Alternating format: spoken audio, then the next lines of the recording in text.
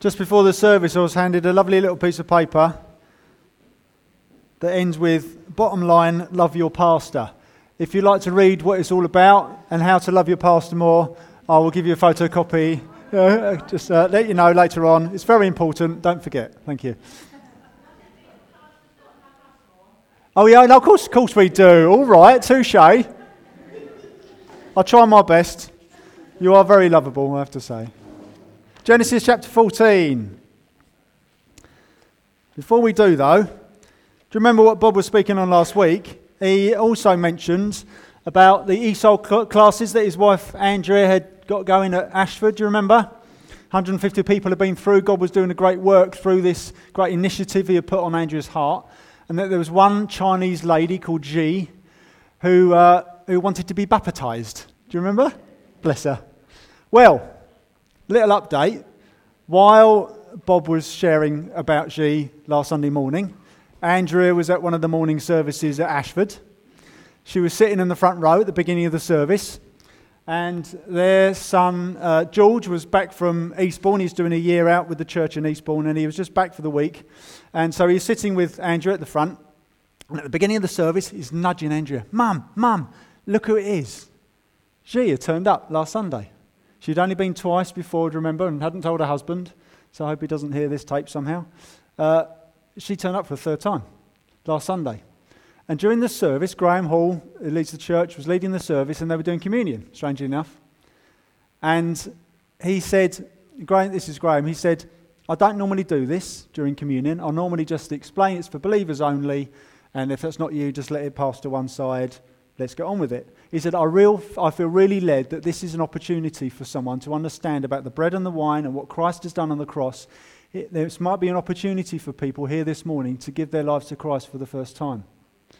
And Ji nudged Andrea and went, that is me. I want to do it. And so Andrea, they shared the bread and wine together. Andrea prayed a directional prayer. Directional prayers aren't always great. They're a bit manipulative, but sometimes we use them. She used a directional prayer to help re-explain what the bread and wine was really all about, just to make sure Ji got it. But we think something's happened. It's brilliant. And now they're talking about an Alpha course. So the story continues. Brilliant, isn't it? It's wonderful news. Really, really pleased. Yes, that's worthy of applause. And that was happening while Bob was telling us all about her, and he didn't even know half the story by then, did he? Brilliant. Genesis chapter 14. Continue our story. We're not looking at every chapter, every story in Genesis, otherwise we would be in the book for a very long time. So we've skipped a little bit. There's a bit about Abraham, a lot I'll mention in a second. But we're skipping to a very, very interesting chapter. This is one of those chapters that is often skipped by or read through quickly, but not really dwelt on, don't really understand what it's all about. But the Bible students who go to theological classes and they love to dive into who this bloke is that pops up in this chapter, we're going to get a chance to dive into him today. It's really important. He's brilliant. He's a very, very strange character. He's very fascinating. Pops up, disappears again. Look, blip, blop, he's gone. But there is huge amount in here, huge amount of treasure to look into. So I'm just going to pray and then we'll dive deeper. Lord, we thank you for your word. We thank you that it is not a dead word. We thank you that it is a living word, that it still brings life change today, that through your word, life comes from death. Lord, through your word, revelation is made of you and of your glory and who you are, of your character, of what you've done, or what you've done throughout history, what you're doing in our lives now, what your promises are over us. We thank you that this is a living word that we can depend upon. And so yet again this morning, as we look into it further in one particular part, Lord, may this bring new life in dead places, in our hearts, in our minds, in our situations, whatever it might be to each one of us here. But Lord, may you bring life in dead places through hearing your word this morning. By Holy Spirit, and in Jesus' name we pray. Amen. So, chapter 14. We're not going to read all of it. Because to be honest, the first chunk, you've probably got it separated into two chunks. One bit will say something about Abraham rescuing Lot. Does that got a little heading? And then another bit about Melchizedek. The first chunk about rescuing Lot is a lot of names and it can get quite confusing. So I'm going to give a précis of that, an overview, and then we're going to read that second part together, and that's the bit we're going to focus on. Okay. So just explain. Through the first 16 verses, just before this, Abraham and his nephew Lot, they've gone separate ways in a previous chapter. And Lot chose the good part. Abraham let Lot decide which part of the land they were going to have. And Lot said, I'm going to have that best bit over there. Thank you very much. Off he goes. Abraham has the rest. And they've gone separate ways. Some news comes to Abraham about Lot in a moment. See, what's been going on in this land is there's been a lot of battles and a lot of raids. There's a lot of war going on, a lot of fights. It's a bit like, the final Hobbit film is coming up at Christmas time, and it's called The Battle of Five Armies. Roar! 5 armies finally colliding. They've been building up over the previous films. There's going to be 5 big armies coming through this huge, great war. That's a bit like what's going on here, except this time we've got 9 armies. Hey! Bible's even better. There are 4 kings, the 4 kings under one guy called Kedorlaomer. He kind of leads the team. 4 kings. Now, these aren't kings as we'd expect them now. They're more like small-town governors, small-town mayors. They'd be responsible for a small city or a town of 5 to 15,000 people, that kind of size. And 4 of these kings are banded together. And their armies, they're more raiding parties, really, rather than strict reams of infantry. But under Kedorlaomer, these 4 kings and their armies, their raiding parties, they are raiding further and further south through the land. They're getting further and further south, doing their raids, and they're getting nearer and nearer to where Abraham lives now. 5 other kings think, we're not having any of that. So 5 other kings, including the king of Sodom and the king of Gomorrah, those are 2 names that will pop up later in Genesis. These 5 kings rise up against these naughty 4 kings. And what happens? You get these 4 armies versus 5 armies. We've got 9 armies all fighting now. The 4 armies, the 4 kings, win. They beat the 5. And they steal all the spoils of war. They nick all the women and the cattle and this kind of thing. They also take Lot, Abram's nephew. And they all rush back up north. Up north. They all head back up north. Yeah, from Newcastle. The baddies are from Newcastle. Okay, an escapee from this big fight, he runs away and he runs straight to Abram and goes, Abram, the 4 kings have beaten the 5 kings. They've taken the spoils of war. They've also taken your nephew Lot. What does Abram do? He gets together his own army. And unbelievably, he's got 318 trained men at hand. I think we'd struggle to find 318 trained fighting men in Herne Bay. We might find 318 Millwall supporters, which is the next best thing, but might do.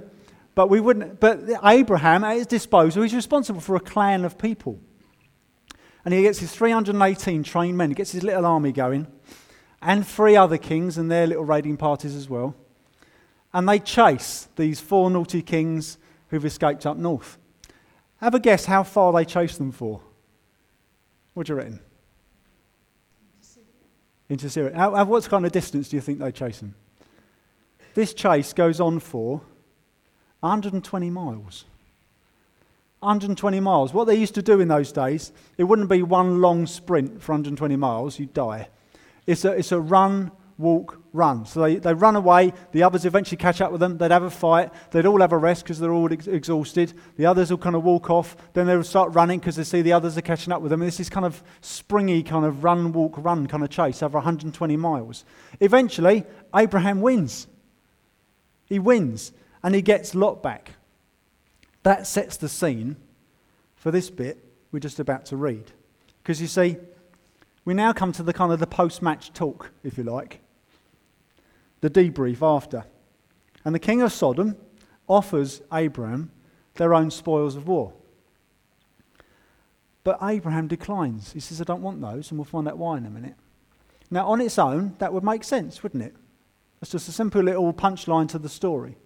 However, this strange character pops up and disappears in the middle of all this with no further explanation at the time. So let's read it and find out what happens.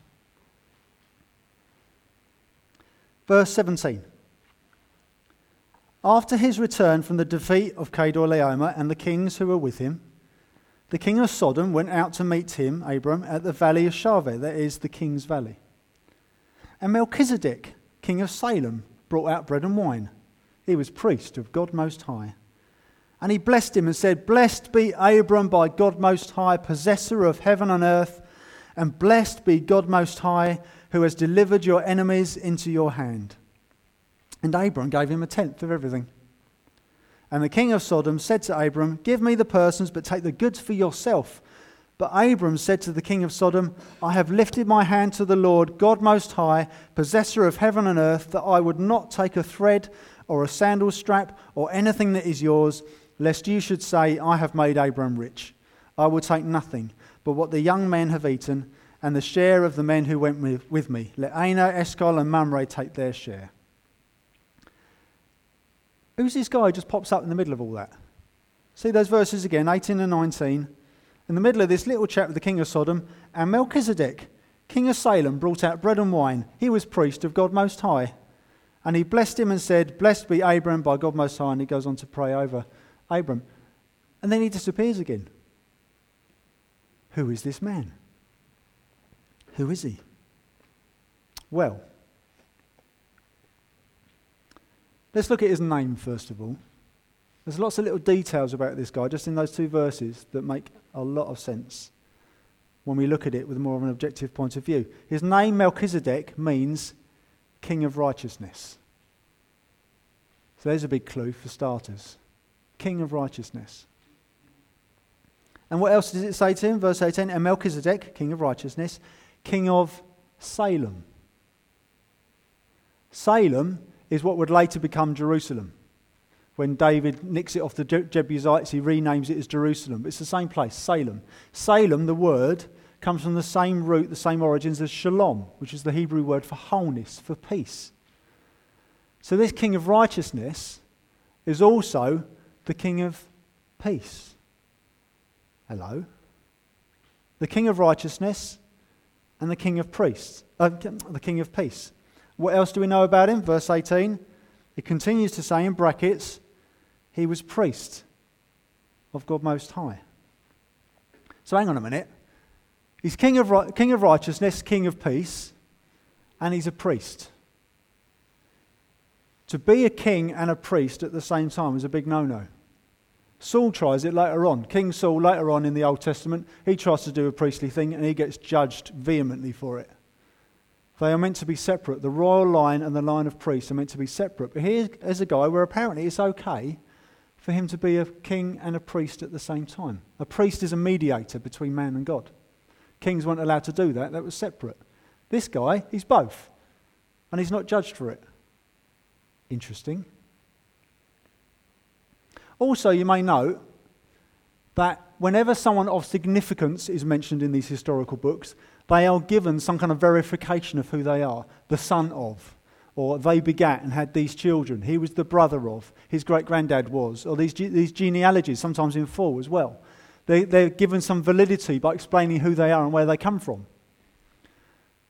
Melchizedek is the King of Righteousness, King of Peace, and he's a priest at the same time. He's quite significant already, isn't he? He's given no genealogy, no father, no kids, no kin. He's just there. He's got no beginning, no end, no genealogy, apparently. This is very interesting, isn't it? And what does he do? He blesses Abram.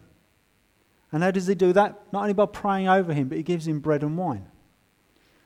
And that was, in that culture, to bless someone was included to give them bread and wine, which means you're giving them bread, you're giving them sustenance, and you're giving them wine. It's like life joy. You're blessing someone with this kind of, this life-giving vigor. I want to revive you with food and wine. It's a way of blessing someone. So this guy, this priestly guy, is blessing Abraham, not just with a prayer, but with actual physical life sustenance. He's reviving him after the war, after this battle. And what does Abram do in return? He gives him 10%. End of verse 20, and Abram gave him a tenth of everything. Just like that. See, to Abram, tithing, giving 10% of what you own, wasn't a duty. The law hadn't even arrived yet. That's through Moses and onwards. It wasn't a duty. This was just a heart thing. And he's effectively saying, everything I own is yours. Can I just honour you with some of it? Just think about this. Here we have Abram, the promised father of a nation. God's spoken to him very, very clearly about this. Abram is the promised father of a nation and beyond, and yet even he considers the one standing before him as someone even greater than he is. Very interesting.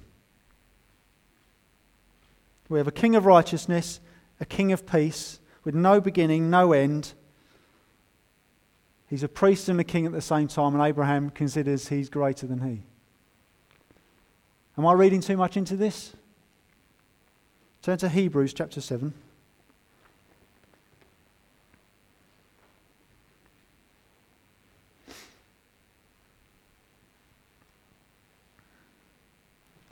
The writer of the Hebrews has been reading this very same chapter in Genesis, the book of Moses as they had at the time, and by the Holy Spirit a lot more has been revealed to him that says exactly the same thing.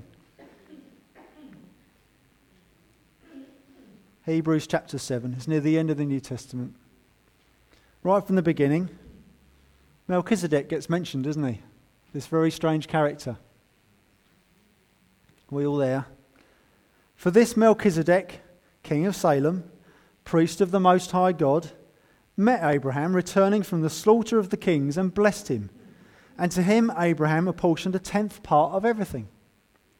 He is first, by translation of his name, King of Righteousness. And then he is also King of Salem, that is, King of Peace. Is it all here? He is without father or mother or genealogy, having neither beginning of days nor end of life, but resembling the Son of God, he continues a priest forever. The writer to the Hebrews is trying to explain to the Hebrew people who understood the temple system and the law. He's trying to show them there was a big signpost here in this strange character who popped up for 2 verses in the book of Moses. So who is this? Who is he? There's 2 possibilities.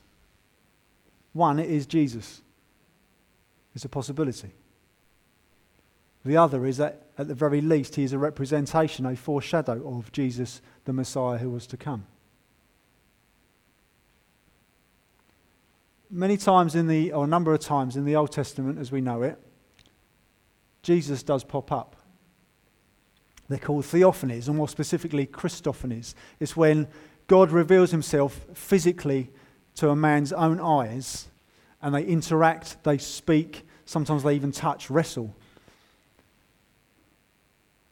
And we can go into it another time. Maybe we should even do a sermon series on the Christophanies. I don't know. It could be quite exciting. But these are moments when God reveals himself physically, and it's most likely that it's actually Jesus, the second person of the Trinity, that is standing in that place at that time in the Old Testament. It's almost like Jesus can't wait to come amongst us.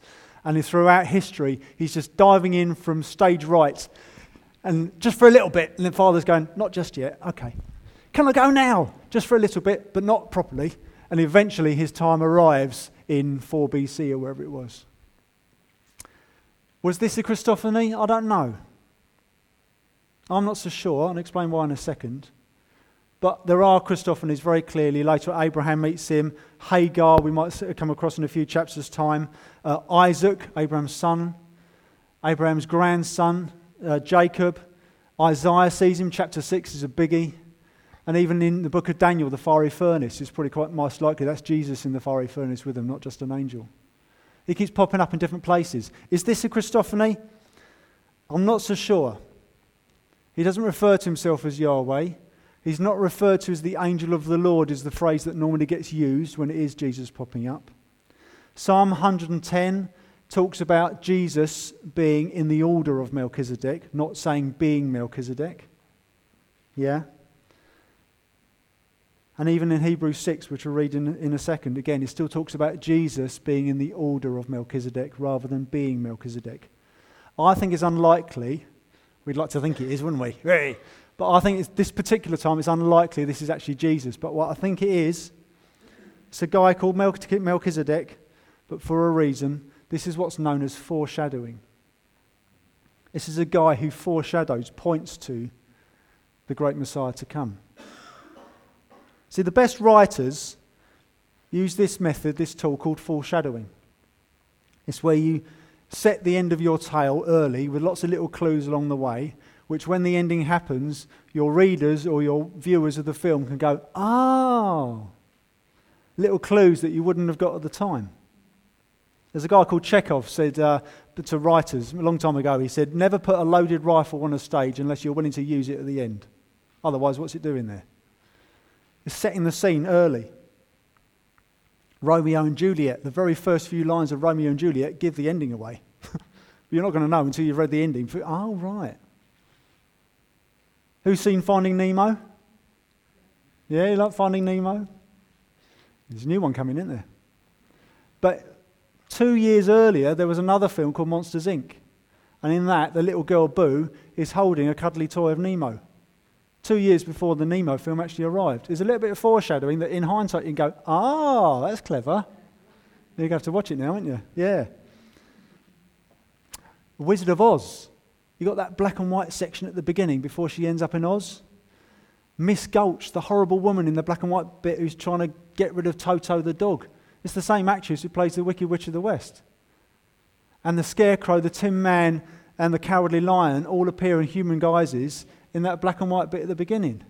And Mr. Marvel, the sham carnival fortune teller, turns out to be the same guy who's the sham Oz, the wizard, right at the end. There's all these foreshadows at the beginning that by the end time the end comes around, it all makes sense now, doesn't it? Cling. The greatest author of all time has been foreshadowing all the way through the Old Testament. So when Jesus comes, people who are willing to look back in hindsight can go, ah, now it makes sense. It validates Christ, doesn't it? Luke 24, 27.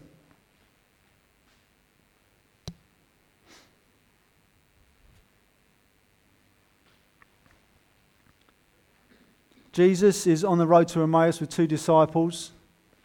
They're walking away from Jerusalem, having heard these strange reports that this great King Jesus had died, but now we're hearing that he's rose again and the tomb's empty, and they're talking about it and they can't quite get their heads around it. And Jesus appears to them.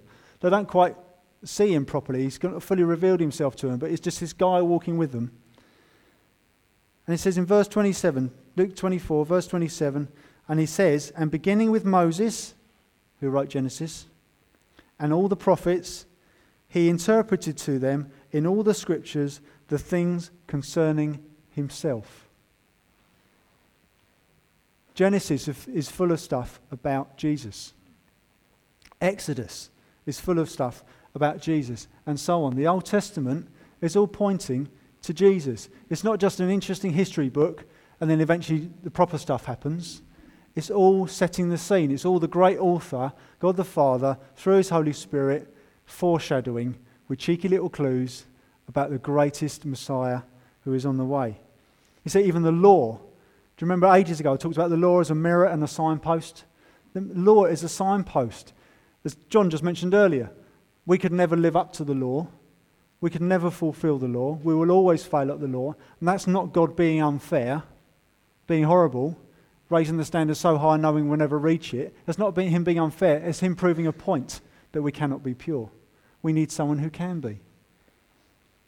The temple and the sacrificial system is all pointing towards Jesus, the greatest lamb who was slain for our sin. And so we have Abraham here recognizing this king of righteousness, king of peace, a priest and a king at the same time.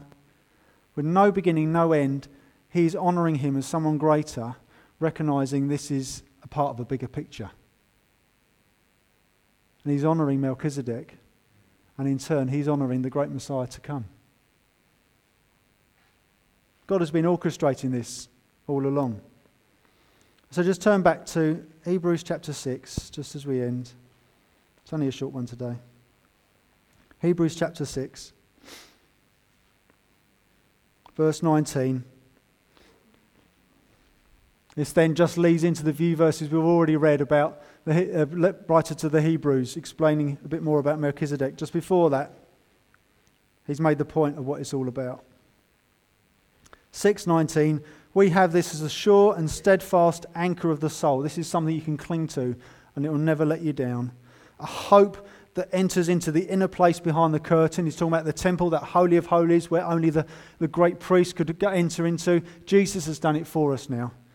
It says this is where Jesus has gone as a forerunner on our behalf, having become a high priest forever after the order of Melchizedek. Even there, he separates the two. So Melchizedek was pointing the way. Jesus is someone even greater than he is.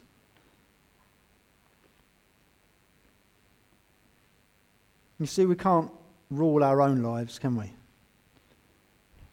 I often see on Facebook these kind of sentimental claptrap that pops up about, follow the desires of your heart. No! Don't do that. Get in trouble. Do what you think's best. No! Don't do that. You get in trouble. We can't rule our own hearts ultimately, can we? Somewhere along the point we screw it up. And human rulers at some point will let us down. Will they not? That doesn't mean we don't pray for them. That doesn't mean we don't support them. That doesn't mean we don't vote for them. We have to trust them to a degree. But inevitably someone somewhere will let us down in leadership. We need a perfect king, don't we? We need a perfect king. There we get Jesus. And we can't stand pure before God, can we? Who's ever claimed that they could stand before God and say they're pure? Hands down. Nor can we build a bridge to him. He is perfect, we are imperfect. Where do you even start? Many people think they can earn their way to heaven by being nice, doing good things. That's just a false start to start with. And nor can others build that bridge for us. God had the priest in place to mediate on our behalf, but that was his way and one way only. And even then, that was a foreshadow of our great high priest. We need a perfect priest, Jesus, who is king and priest at the same time. It's all about him. Jesus is the perfect king to whom we can humble ourselves and allow him to rule over us. Only he knows best. Don't ever think we do. And Jesus is our perfect priest who sacrificed himself in our place for our sin, willingly, voluntarily. He died on that cross, bearing our sin, taking on the wrath of the Father, God's hatred of sin. He took that on his shoulders for you and for me. Our great high priest, our great mediator. And then he rose again in victory to prove that was a once and for all sacrifice. So the Old Testament, all of the Old Testament foreshadows Christ. It's all setting the scene for Christ. It's all about him. It's not about wonderful history stories about concubines and wars and whatever. This is all about Jesus ultimately. It's all setting the scene. Showing us how bad we are and showing us how perfect he is. And he's on his way. He's on his way. He's on his way. And then thankfully for us on this side of history, we can say he has come. He has come. Augustine said, the Old Testament is the New Testament revealed. Makes sense. And the new is the old concealed. They're wrapped up in each other. One reveals the other over and over again. But even just looking back through our own lives, let alone history itself, look back through your own lives. We've got plenty of testimonies in this room where you can say, I can now look back and see God's fingerprints along the way. I can see his foreshadowing, how he's authored my life and brought me to this place where I now know him. Who can say that? Hands. Look at those hands. That's God at work. That's the author at work, directing and authoring our lives. If you don't know him, you're not here for no reason. And he wants to speak to you. And he wants to know you and his Son has paid the price for you that you might know him. The great author has been orchestrating through history and knowing definitive proof that he's been orchestrating big things through history his way to big up his Son who has come. If that is the God we know, this is a God where we can be secure in our salvation with. If he saved us through that, he's not going to let us go, is he? If you are saved, you are always saved. And we can also know, Romans 8:28, that he works together for the good, all things, for those that love him. We can depend on that, even when it doesn't feel like it, even when it doesn't look like it, even when it seems everything's going against us. He's on our side. He's the God who orchestrates all things for his glory. It's all about Jesus. Shall we stand? Let's pray.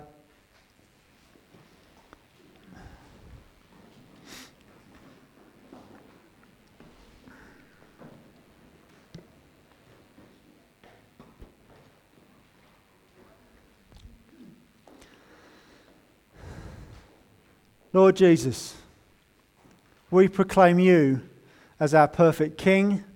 We proclaim you as our perfect priest. We proclaim you as our Saviour, as our rescuer. We proclaim you as God. And Lord, we thank you that even in just 2 small verses in the very first book of the Bible as we know it, that even there, you are revealed.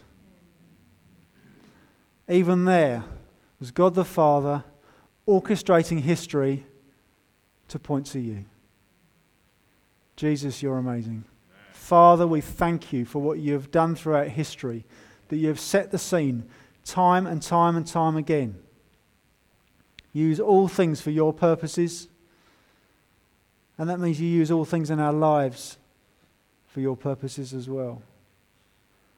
Lord, I thank you that we all have different backgrounds, we all have different childhoods, we all have different upbringings, we have different experiences and opportunities, and you're still behind the scenes and you've been leading us deeper to you. Help us to embrace that. Help us to not ignore that or turn away and do our own thing again, because we human beings are so apt to do that. But Lord, help us, open our eyes to see you at work evermore, that we might dive deeper into your purposes, into your promises, into running and pursuing you, that we might know you more, and that others in this area around us might know you more.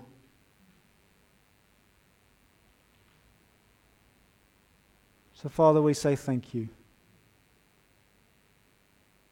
I just feel right now that if there's something you've been having trouble letting go of,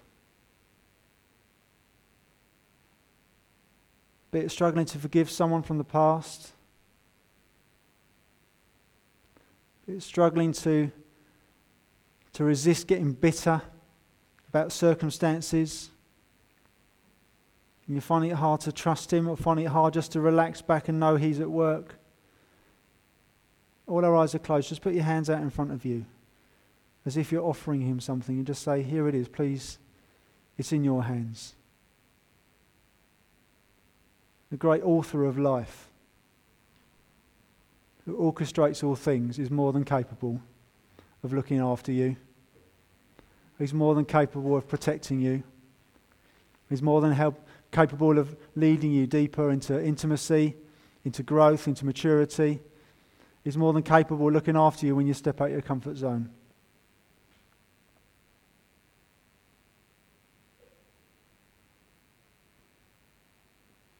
And if you still don't know Jesus as Lord and Saviour, then here's an opportunity right now. Just to say, Jesus, you are God and I am not. I'm sorry for the sin in my life, the dirt, the stains, the darkness that I keep resorting to. Say, I thank you that you died on the cross for my sin. I thank you that because of you I can stand clean before the Father. Praise you, Jesus. If you confess with your mouth that Jesus is Lord and believe in your heart God raised him from the dead, you will be saved. Praise Jesus. So Lord, we just say thank you for these things. And may these truths just dwell in our hearts evermore. May help them to linger by Holy Spirit, to linger in our hearts this coming week, that we might know you more. In Jesus' precious name we pray these things. Amen. Amen. If you want to pray about anything at all, please do come and find me, John, David, your cell leader. We'd love to pray with you. Anything you want to work through. If not, there are teas and coffee served. Please do loiter. Thank you, everyone.